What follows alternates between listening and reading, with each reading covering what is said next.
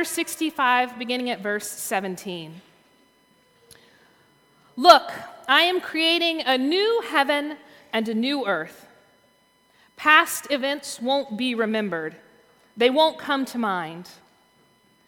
Be glad and rejoice forever in what I am creating, because I am creating Jerusalem as a joy and her people as a source of gladness. I will rejoice in Jerusalem and be glad about my people. No one will ever hear the sound of weeping or crying in it again. No more will babies live only a few days, or the old fail to live out their days. The one who dies at 100 will be like a young person, and the one falling short of 100 will seem cursed. They will build houses and live in them. They will plant vineyards and eat their fruit. They won't build for others to live in, nor plant for others to eat. Like the days of a tree will be the days of my people. My chosen will make full use of their handiwork.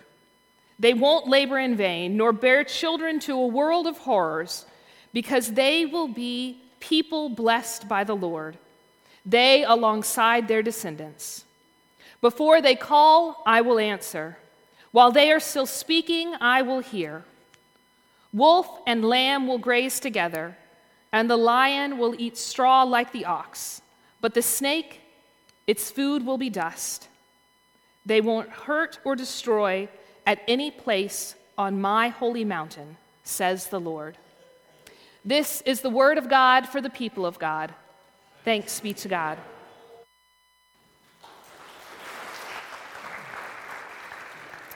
Thank you, choir. What a powerful witness. This morning we have heard both sung and read in Scripture. I love that verse. When sorrow like sea billows roll, thou hast taught me to say, it is well with my soul. That is the good news for us this morning, that by God's grace we are people who can choose joy. I've been a part of a program recently because I like to keep learning. I think a lot of people in the church like to keep learning. It's as though we could read Scripture forever and still learn something new, and I've never found a book or anything about the church or God that hasn't taught me something new. Well, recently, as a part of the program I'm in through a group called the Missional Wisdom Foundation, we were reading a book called What Kind of God, with the subtitle Reading Scripture in a Missional Church, which is a really mouthy way to say that the book is about how when we read Scripture, it reminds us that the work of Scripture is to go out and do in the world. So when we read it, we should be listening for what it's telling us to go and do, not just sit and hear. And as I was reading this book by a very intelligent man, Brett Wells, who likes to use big words, he used a big word I had not come across before. Now, I've seen a lot of weird Hebrew and Greek words, not that I know what they mean without someone translating it for me, and I've seen a lot of crazy words we use when we're studying Scripture, but this one is not one of those words. This one actually comes from people who work in technology. Specifically, people who work with website development or blogging. And it's a word that's actually an acronym. It's called WYSIWYG, and I'm going to get them to put it on the screen for you so you can see how it's spelled. You'll see it's an acronym because that doesn't look like a word. WYSIWYG, WYSIWYG. What you see is what you get. So apparently, if you are well-versed in WYSIWYG and you work on computers, you will know that this means that you can open a program for blogs or for website development, and it's going to look like a word processor. So if you hit Control-B, your letters are going to turn bold. And if you hit Control-I, they're going to be italics, Control-U, underline. And what you see on that screen is going to be what shows up on the blog or the web page. What you see there is what you will get. Makes sense, right? Now, I've always heard this word, WYSIWYG, or what you see is what you'll get, in a different way. How many of you have ever been to a garage sale or gone to look at a used vehicle? Sometimes this applies to houses. And someone says, what you see is what you get, which means as is. I think my sister might have said that to my future husband before he got married. What you see is what you get. No returns, no refunds. But there's one more way to think of it, and this is what Brett Wells was saying in this book. Sometimes we can also hear WYSIWYG, especially in the life of faith, as what you see is what you'll get. In other words, what you are looking for is what you will find. Have you ever found that to be true in your own life? What you're looking for is exactly what shows up, for better or worse. That means if you are looking for today to be sunny and beautiful and the best Sunday you've ever had, you will probably have a really great Sunday. Now, if you woke up and you overslept, your alarm didn't go off, you were rushed out the door and you're just not feeling it, maybe the kids were crying on the way over here, or you stubbed your toe, and today's going to be horrible, guess what? What you imagine today will be like might actually be what today is going to turn out to be like. Because so often as human beings, what we see is what we get. And that's actually exactly what's happening in the scripture this morning. I want to take it and set it outside of the context we often hear it in. This beautiful verse where the prophet Isaiah speaks the word of the Lord that says that there will be a new heaven, there will be a new earth, there will be no more sorrow or weeping. People will live well into their hundreds, it says, because God has found favor with the people of Israel. They will be people of joy. It sounds like utopia, doesn't it? It sounds like what we've always hoped for. It sounds like what we talk about is something that will come in the distant time in the future when Christ returns. But to really understand what the prophet Isaiah is sharing from God in this morning's scripture, which is the second to last chapter in the book of Isaiah, you kind of have to understand all that has come before. You see, the book of Isaiah is not the book or the story of one generation of the people of Israel. It's multiple generations. And it all begins when the prophet Isaiah is sent to tell the people to stop it. Now, I told the early service this arc of this story reminds me of raising children. So if you've ever raised a child, your own, someone in your community, you know how hard it is to get them from little to mature adult. And you know that you spend a lot of time saying, I am telling you, do not jump on the couch. And then you spend some time saying, you're jumping on the couch, you're going to hurt yourself. And then the kid falls off the couch, and you spend more time holding them and comforting them and saying, I told you not to jump on the couch because you were going to bust your head open, and you just did the exact thing I said. That's kind of a really, really brief, hopefully not heretical overview of the book of Isaiah. Isaiah goes in and says to the people, please stop doing that. And the people do it. And he says, please, God is really not happy. Please don't do that. Bad things are going to happen. You're going to have consequences. That's where we like to use my house, consequences. And then they get consequences. They're overthrown by a neighboring nation. They're taken into exile. The temple where they believe God lives is destroyed. And so they, along with it, feel very destroyed. And there is a whole generation that lives in exile. Well, when we get to today's scripture, this is actually words spoken not to the people who are in exile, but the generation that's returned to do the job of rebuilding, to re-envision life now that God has brought them back to their land. The only problem is, this generation has never lived in the land of God. They've never lived in a land where they weren't slaves, oppressed, suffered injustice. And so when they get back to the place they've been longing to be, they really can't see things any other way than the way they've been seeing them. They keep finding the same problems, and they're like, God, this isn't a whole lot better. And so into that space, God speaks these words of a new heaven and a new earth to remind the people that there's a different way to see what's happening around them. About 8 years ago, I had one of those years. I don't know if you've ever had one of these years. It was one of those years where bad thing upon bad thing upon bad thing happened. It was like there was a wave in my life of bad news. It was literally when it rains, it pours. I probably said that 1,000,000 times in that year. I had a beloved family member have a diagnosis of a terminal illness. My sister went through a difficult period. I had problems with my own health, and I thought, Lord, what have we done? What have we done to offend you that you would inflict all of this upon us? And I started to think it will never, ever, ever get better. Well, about this time in that particular year, around the holidays, I started to see the light at the end of the tunnel, or I thought so, because I would tell myself on a daily basis, this has just been a bad year. Next year will be better. you ever said that to yourself? This has just been a bad year. This has just been a bad day. Tomorrow will be better. Next week will be better. Next month will be better. Well, wouldn't you know, I got to the next year, and I promise you, it kicked off with more bad news. And I was like, really? Really? But you know, in retrospect, I can look back on that time and honestly tell you it wasn't all bad. Now, in the middle of it, I would have told you it was rotten. Every single thing that happened was rotten. But looking back on it, I can see that good things did happen in the course of that year. But at the time, because I expected everything to be bad, all I could find was bad news. But looking back, I can see glimpses of good news, the way community gathered around us, the prayers that were held over us. I can see even the way the issues I had with my own faith and my own health have come to help me speak to others in those same situations. But at that time, because I thought everything was bad, everything was bad. Have you ever had this happen? There's a wonderful little book we like to read to our little people in our house that's about this very thing. It's called Alexander and the Terrible, Horrible, No Good, Very Bad Day.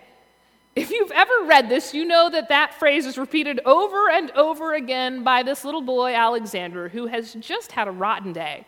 It starts out with the cereal not having a toy in it, and he steps in gum, and he doesn't get the color shoes he wants, and it's just a bad day. And at the very end of the book, he says he thinks he wants to move to Australia. That's his refrain. It's a bad day, and I'm going to move to Australia. But it turns out that not everything in that day is bad, but you can see where Alexander is coming from. And when we read this to our own children, they're like, oh yeah, I've had days like that, right? Where you've decided it's going to be bad, and everything is bad because it's a very bad, terrible, horrible, no good day. It's bad. You know, we can do that in our faith life as well. Sometimes we can show up to places and decide what they're going to be before anything ever happens. Sometimes we can show up to life and decide that it will have conflict, it will be a disappointment, it's not going to go our way. Okay, parents, do you ever say this? We're never going to sleep again. I say that at least weekly. We've already decided what life will be before life even gets a chance to be that.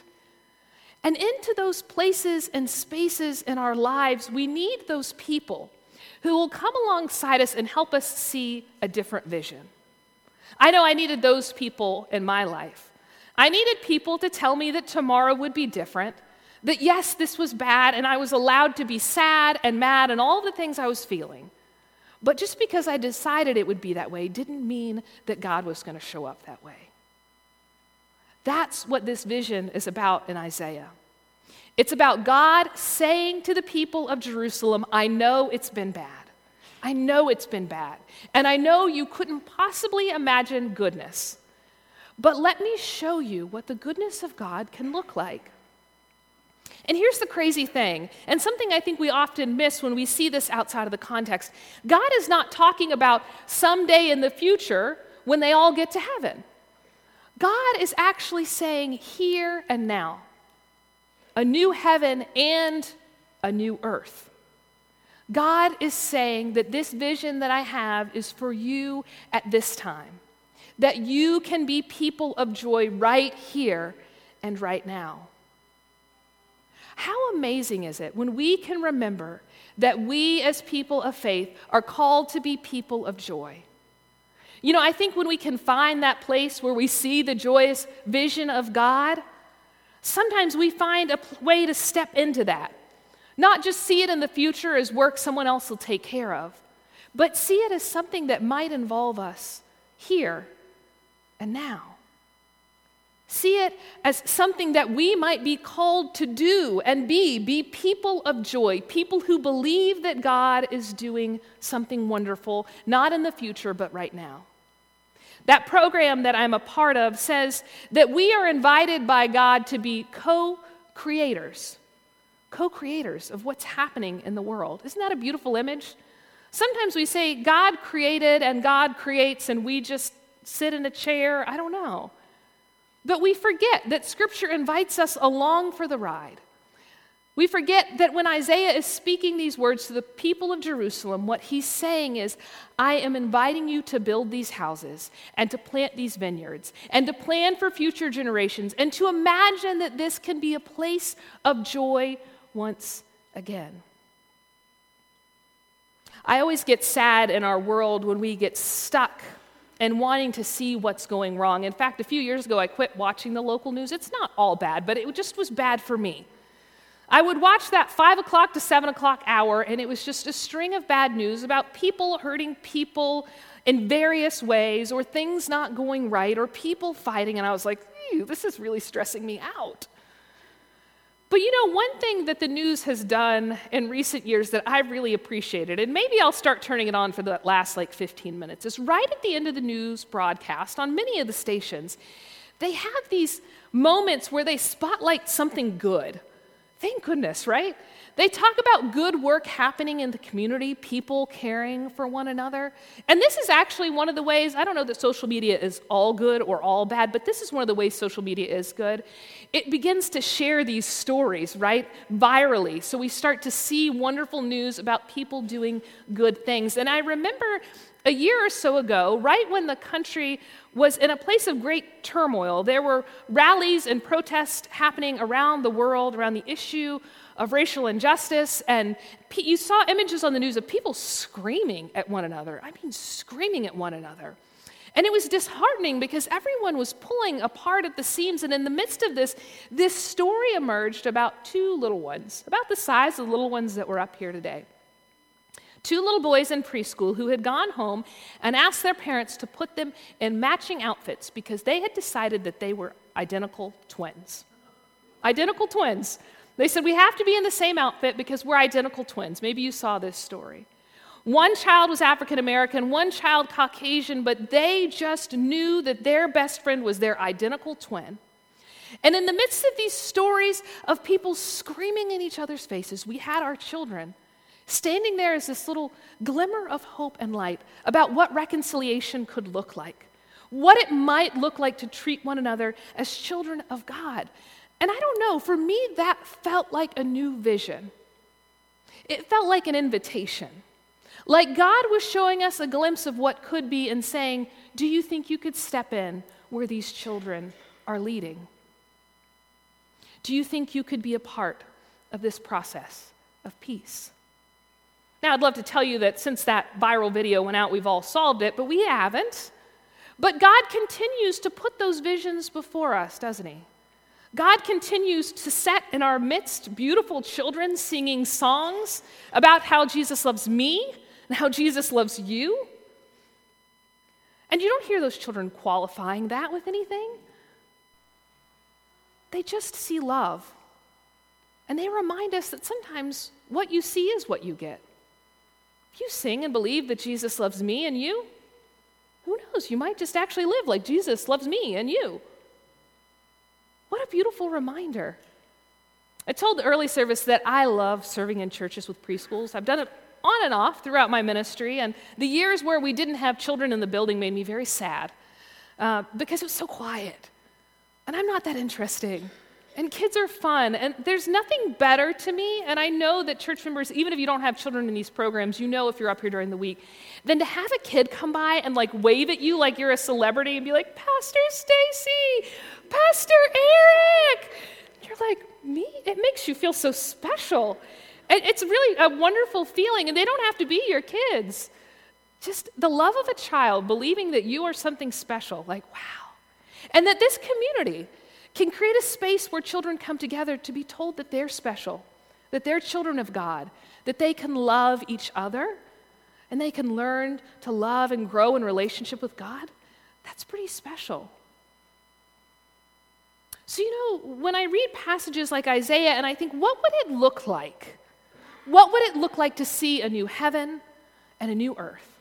What if today that happened right now? What would that look like? I think of things like our preschool, and all the years it's been in ministry to all the children in this community, some of which you saw this morning, but some of which we can't see, seeds that have been planted all over this community.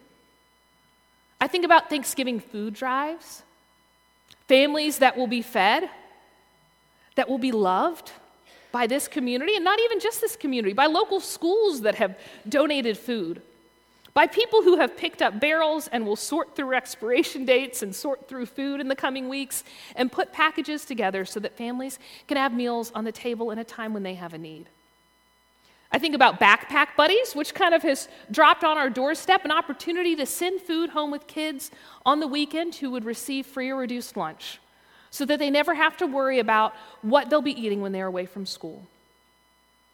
I think about those and I see a glimpse of God's kingdom because I see the people who have giving to the people who have need. And I see how in our lives that can change from time to time. Sometimes we are the people who can provide, aren't we? But sometimes we are the people who need to receive. Certainly that's the message we see in Scripture, communities of people going through phases of life where they need to be cared for, but then also being called to be people who give care when they come to a place where they're able. I hope you've experienced that in the community of church, or if you haven't, you might try it, because that's one of the beautiful things, right? We all go through seasons of our lives, and some seasons we are out there on the front lines doing, and some seasons we're not. And it doesn't matter what side we find ourselves on, we all have a place in this community. We all have a place in this vision, and there's enough to go around for everyone. What a beautiful vision of what it looks like to be people of God, to be the people the prophet Isaiah speaks of, to see faith as a place where we can decide to choose joy and find joy, where we can every day choose to show up in a way that is looking for what God is already doing in this place and in our community. I hope today, as you saw the children, as you see all the people who are worshiping with us, that you're seeing a glimpse of the kingdom of God. That you're understanding what it looks like for God to call us God's children and for us to answer. Because there are a lot of people in the world who are choosing to see things differently. But we have a special opportunity to choose joy, to choose God, to choose love, and to go out in the world and proclaim that message. In just a moment, we are going to sing our final hymn together. And I want you to know that if this is your first time or you have been here for a long time and you've been looking for a community to be a part of, maybe you don't know what that looks like, maybe you don't know what your role is, but you feel like you see a glimpse of God's vision in this place, I want you to know that there's a space for you just as you are at Chamblee United Methodist Church. And that you are a part of the vision that God is casting for this whole community today, right now, in this place. Thanks be to God.